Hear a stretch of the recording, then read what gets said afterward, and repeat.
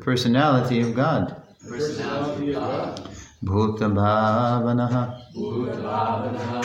the well-wisher of the ghostly characters.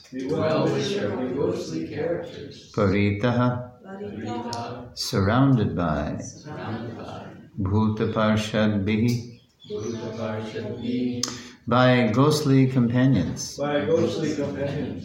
Vrishena, on the back of the bull carrier. Atati, travels. Bhutarat, the king of the ghosts. Translation, this is still Kashyapa to Diti. Lord Shiva, the king of the ghosts, sitting on the back of his bull carrier, travels at this time, accompanied by ghosts who follow him for their welfare. Please repeat. Lord Shiva, the king of the ghosts, sitting on the back of his bull carrier, travels at this time, accompanied by ghosts who follow him for their welfare. Srila Prabhupada's purport: Lord Shiva, or Rudra, is the king of the ghosts. Ghostly characters worship Lord Shiva to be gradually guided toward a path of self-realization. Mayavadi philosophers are mostly worshippers of Lord Shiva. And Sripad Shankaracharya is considered to be the incarnation of Lord Shiva for preaching godlessness to the Mayavadi philosophers. Ghosts are bereft of a physical body because of their grievously sinful acts, such as suicide. The last resort of the ghostly characters in human society is to take shelter of suicide. Interesting phrase, take shelter of suicide. Either material or spiritual. Material suicide causes loss of the physical body, and spiritual suicide causes loss of the individual identity. Mayavadi philosophers desire to lose their individuality and merge into the impersonal, spiritual Brahma-Jyoti existence. Lord Shiva, being very kind to the ghosts, sees that although they are condemned, they get physical bodies. He places them into the wombs of women who indulge in sexual intercourse regardless of the restrictions on time and circumstance. Kashyapa wanted to impress this fact upon Diti so that she might wait for a while. Srila Prabhupada ki jai. Om Agyanati Manandasya Gyananjana Shalakaya Chakshurun Balitam Jena Tasmai Shri Rave Namaha. I was born in the darkest ignorance, and my spiritual master is very kindly opening my eyes with the torch of knowledge. I offer my respectful obeisances unto him. So Bhagavan Bhuta Bhavana. Bhavana? Is it? Bhagavan? Yeah, Bhavana. Which means the personality of God. God who is the well-wisher of the ghostly characters. So that's Lord Shiva. Not only Krishna is called Bhagavan, but sometimes Narada Muni is called Bhagavan. Here Lord Shiva is called Bhagavan. And the pure devotee is sometimes called Bhagavan because Sakshat Haritvena Samastasha, because he's on the same qualitatively on the same level as the Lord. Krishna is so compassionate that he wants everybody home, even the ghosts, because nobody's really a ghost. Everybody's who they are materially, but spiritually, deep down, we're all parts and parcels of Krishna. So Krishna doesn't leave anybody out. So even though Lord Shiva is called Bhagavan, he's not Bhagavan Svayam. He's Krishna is the original Supreme Personality of Godhead. Shiva is actually his own. He's like no one else. He's Shiva Tattva. Jiva has up to 78% of Krishna's qualities in minute quantity. Shiva has 83% of Krishna's qualities in minute quantity. And even Narayan, 94% of Krishna's qualities in minute quantity. Only Krishna, even beyond Narayan, only Krishna plays the flute, only Krishna, what are the three others? He has very intimate, loving pastimes with his devotees. He's the most beautiful, is that one of them? Okay, and what's the other one? Yes, always surrounded by loving devotees. Yeah, I said that. But it's intimate pastimes. Yeah, I think I merged two there. Okay. Yeah. So, Ete Chamsa Kalak Pungsa Krishna Stu Bhagavan Swayam. That's Jiva Goswami says. That's the Mahavakya, that's the ultimate verse in Bhagavatam. What do you call it? Paribhasa Sutra. That's the verse around which all the other 18,000 verses relate to that.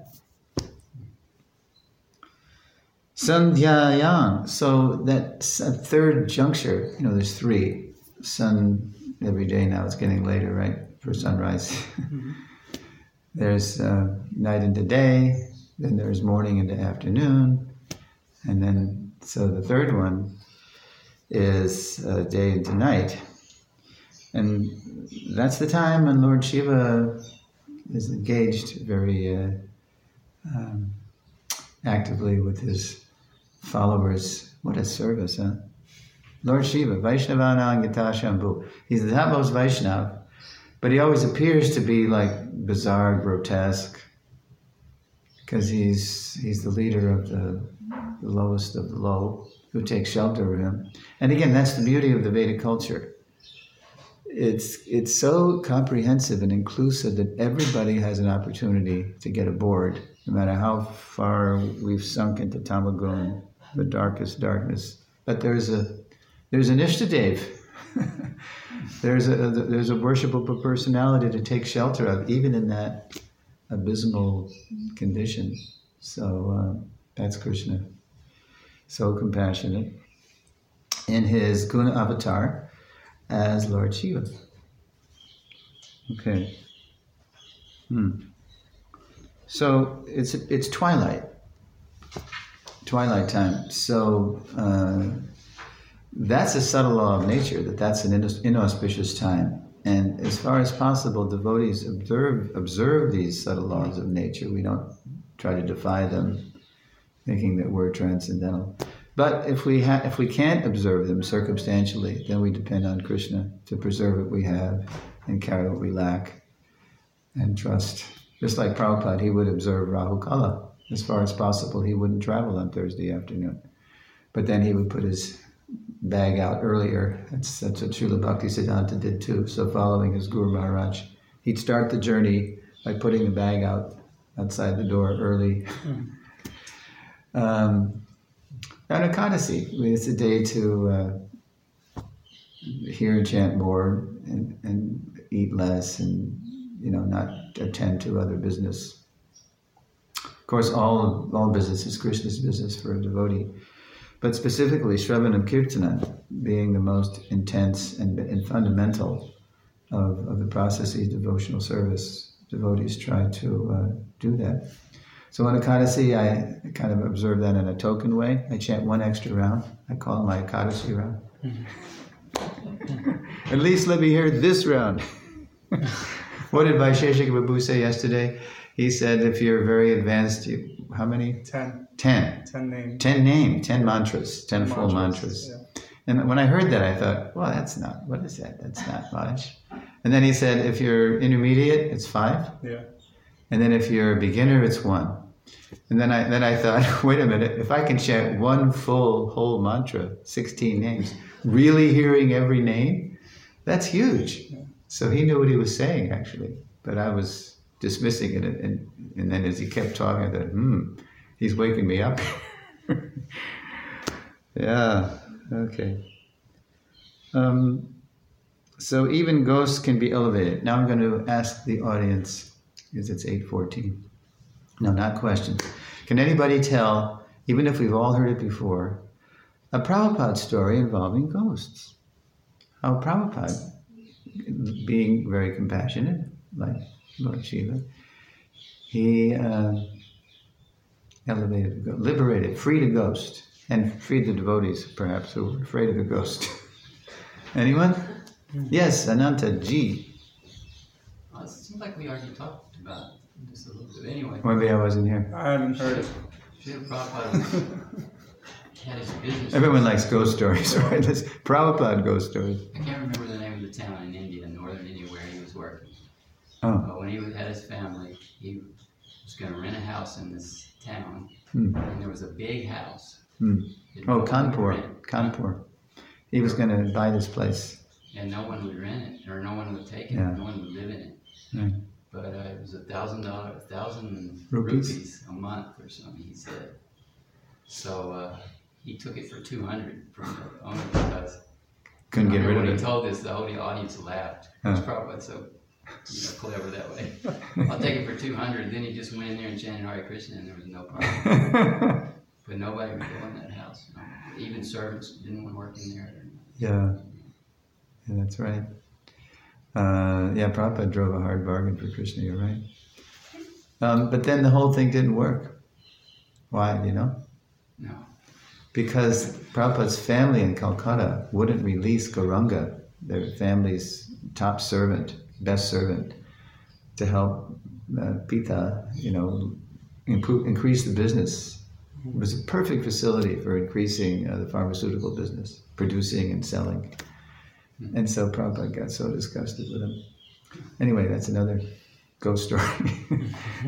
Any other, how about in ISKCON, his pastimes in ISKCON? I don't know the details, but I think most of us have heard about Bhaktivedanta Manor. Ah. Or the manor that George Harrison donated. Yeah, but that's, okay, were there ghost stories there? There probably It were. was John Lennon's place. Well, that's another story. That's the one I was thinking of. Okay. Yeah. Do you know that story? I just remember Gurudev saying that, it was haunted, there's ghosts there, so that's why they... Yeah. So Lennon, he and Yoko had just moved there, Tittenhurst in Ascot, England. And so when George realized that the devotees didn't have a place to live while they were busy, they were fixing up Berry Place. But in the meantime, they didn't have a place. So George approached John and said, "Hey, John, the devotees don't have a place to live while they're fixing up their place in London," which George had underwritten. George had guaranteed the loan, only because it was George that bankers accepted. Otherwise, who are these weirdos from America? Right in the classy part of London, near the British Museum. So anyway, George underwrote the loan. And then he approached John, and John said, "Well, that's great. I just moved into Tittenhurst, and I need help fixing my place up. So I'll give them a place to stay if they help me renovate the place." So he did.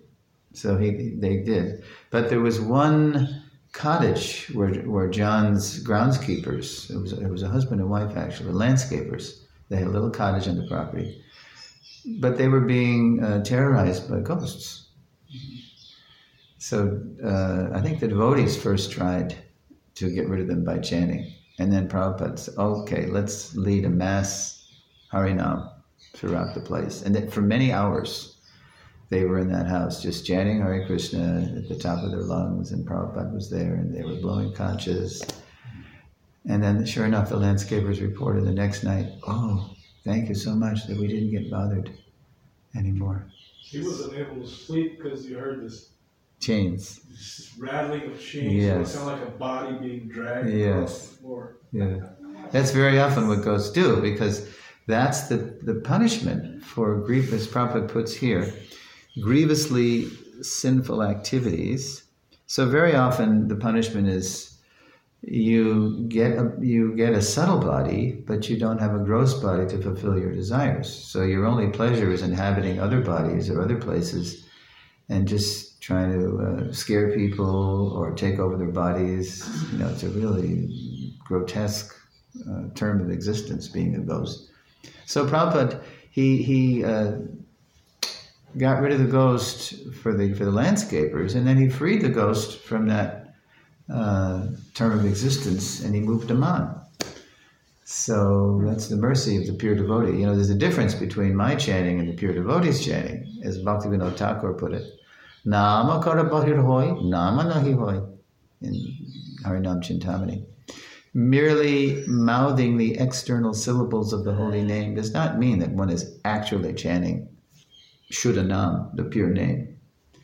That's okay. We're in the clearing stage. We're trying to clear up, our mad mind and offenses. But there's a difference in quality. So Prabhupada did that, and John and Yoko were pleased, and the landscapers were pleased, the devotees were pleased. Okay.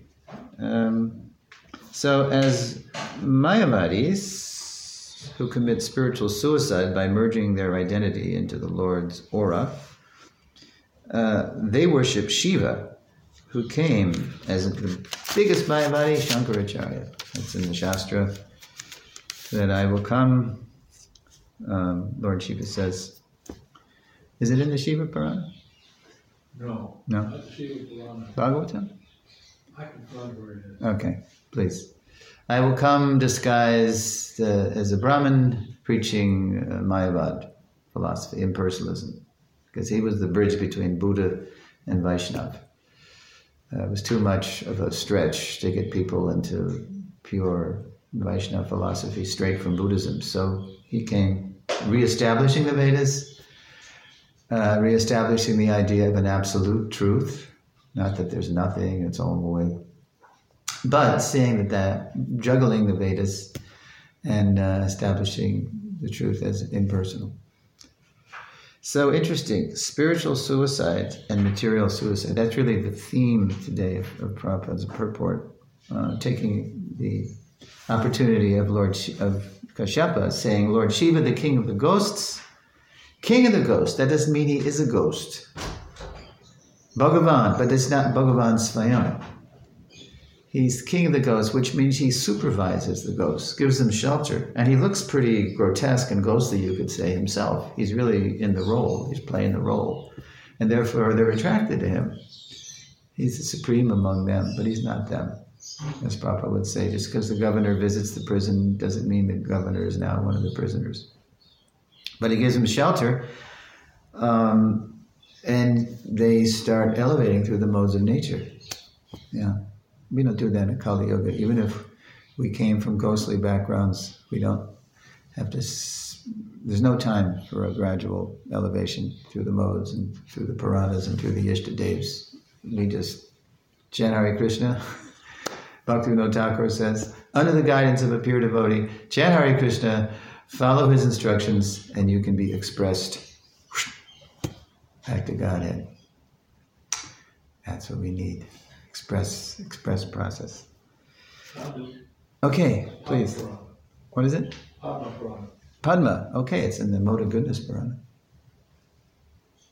You want to recite? Mayavadam achastram prashtam bhavalamuchyate mayavapihitam devi kalo brahmanamurtime.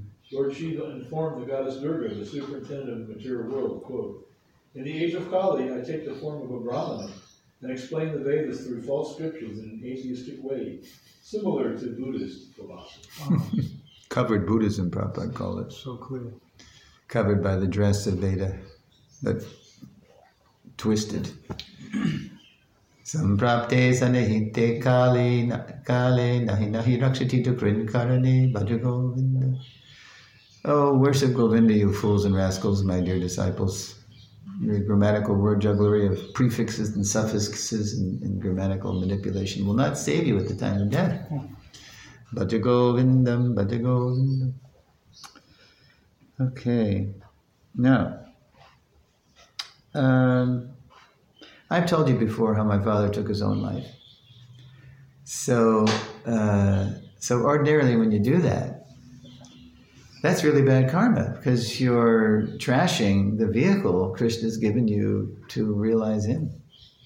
It's really offensive. The human form is meant to realize God. But Dad made a conscious choice to not go that path. Even, and as I mentioned, with hindsight, it's so comical how, even when we did the church thing for 2 years, he became a Sunday school teacher. He didn't even believe in God. But it's weird. Isn't Kali Yuga weird? Yeah. But let's do the church thing. Yeah. So, because he was a businessman, he probably thought it would enhance his prestige being a churchgoer or something. I don't know. It's in the So we- 12th canto, right? It says Huh? What? people will go to church strictly for reputation. Is that what it says? Yeah. I think in the 12th. Now you got to be like Duran. You got to have the verse that you. Yeah, Okay, that's your but homework. it's in there though. That's okay. I like it. That's what they all say. You know. Sometimes in Kali Yuga, when they 12th canto. Yeah, when they Advertise themselves as being. Yeah, that makes sense. For the sake of reputation. But okay, well, I'd like to hear the verse, but I believe it. All right, so we did the church thing. All the kids got baptized and confirmed. Mom didn't go though because she had already been burned to a crisp by the Catholic Church when she was a kid. Catholics. I told you how the nuns used to beat her left hand because she was a lefty. No, I didn't hear that. Yeah, Really? and that was of the devil. Yeah. Oh my God. So, but where was her response? To throw everything out with the bathwater. You got bad nuns? Okay, reject the church, reject God. You know. All too common. Yeah. So, so we did the church thing for a couple of years, and then he didn't show up. All of a sudden, he stopped going, and so the minister came to the house. Hey, Ken, where are you? Where you been? Everybody's waiting for your class. And so my father says, "Well, Reverend Howell, how do we know that Jesus Christ ever even existed? It could have been just made up. You know, he just came at him with all this, doubting Thomas stuff." And so that was it. So we stopped going to church. But even the atheists, when something bad happens, oh God, it's like a human reflex. Like, oh God. Of course, they think it's just a vernacular thing, reflex, some linguistic reflex. But it's natural. So anyway, but even when we were doing the church thing, I told you my father, he would come up to our room and then he'd say the Lord's Prayer with us, our Father who art in heaven. And forever and ever, amen at the end. And then he gave the purport. Do you remember what the purport was? I told you. Son, did you ever try to imagine what nothing is like? Just nothing. And that terrified me because I would try to do that. I would try to imagine nothing and I couldn't do it. What's beyond the beyond, right? And your mind just goes. So what's beyond the beyond? Nothing. Right? So then I told you he was 89 going on 90 and then he was very active and vigorous in his 80s. And then right in his last year, everything fell apart physically, right? His eyes and his sense of balance, and he couldn't remember things. So he could see the handwriting on the wall. So this was in 2005. And then all of us siblings, they had 6 kids.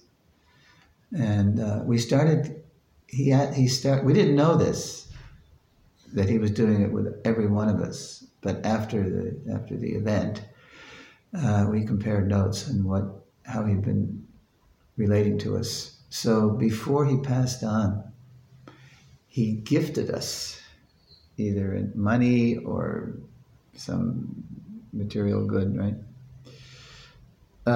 Because he was planning his own demise, and his second wife, who was a paralegal, had finagled everything, so she was going to get everything, right? Going to get all the bucks and all the properties, and he had some assets, So anyway, so he knew that she was doing that, and so he wanted to give us some goodbye present. He paid for my tuition. I was going to college at that time in Hawaii. And as I was living in the temple, I was getting a degree in linguistics. So he paid for that because he was so pleased I was getting all A's, right? Yeah, you were just a ne'er-do-well at ISKCON, but now you're just all A's, get on you. So I said, thanks a lot. You don't have to do that, Dad. But I really appreciate it, And then, then he did the deed. And then at the funeral, or at the wake, because he was, we knew he didn't believe in anything, but he proved it now.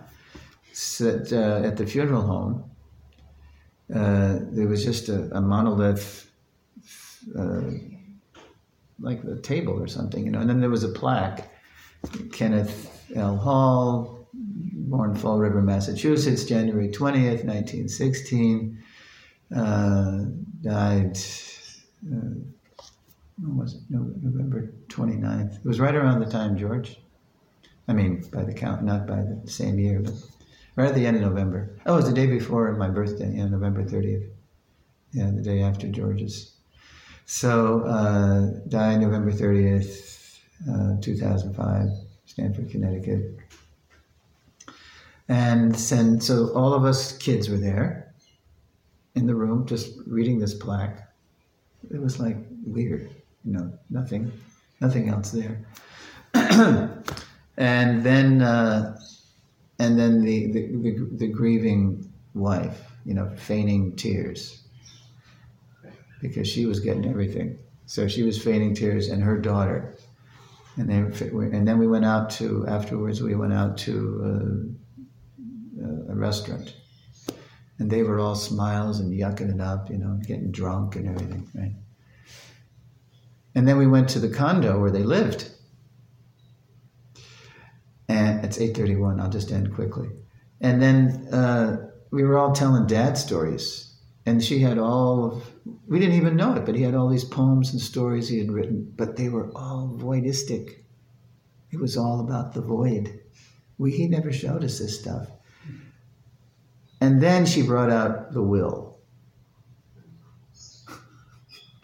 And there was, at the end of the will, there was the last thing my father wrote in the will. Do you remember what I said? This is the punchline. This is a classic Dad. He said, and this is my last will and testament. I want no observance in the paper, the Stanford Advocate. I want no ceremony. I mean, even what we were doing was probably against his will, gathering and observing the fact that he existed, that he lived. And I want no ceremony or burial or anything. He just had his body cremated. And then he said, and if you don't follow this, I will come back and haunt the hell out of you. That's right in the will. And haunt the hell out. So there, right in there is a contradiction. If it's nothing, then what comes back? Right. And he's going to be a ghost. Nothing exists really, even ghosts. So it's a non-starter. Atheism and voidism is a non-starter. So Lord Shiva, he saves all these lower beings. And we were all ghostly, haunted. So all glories to Srila Prabhupada. And now we're going to start prepping for tonight's concert. Srila Prabhupada ki jai. Legal.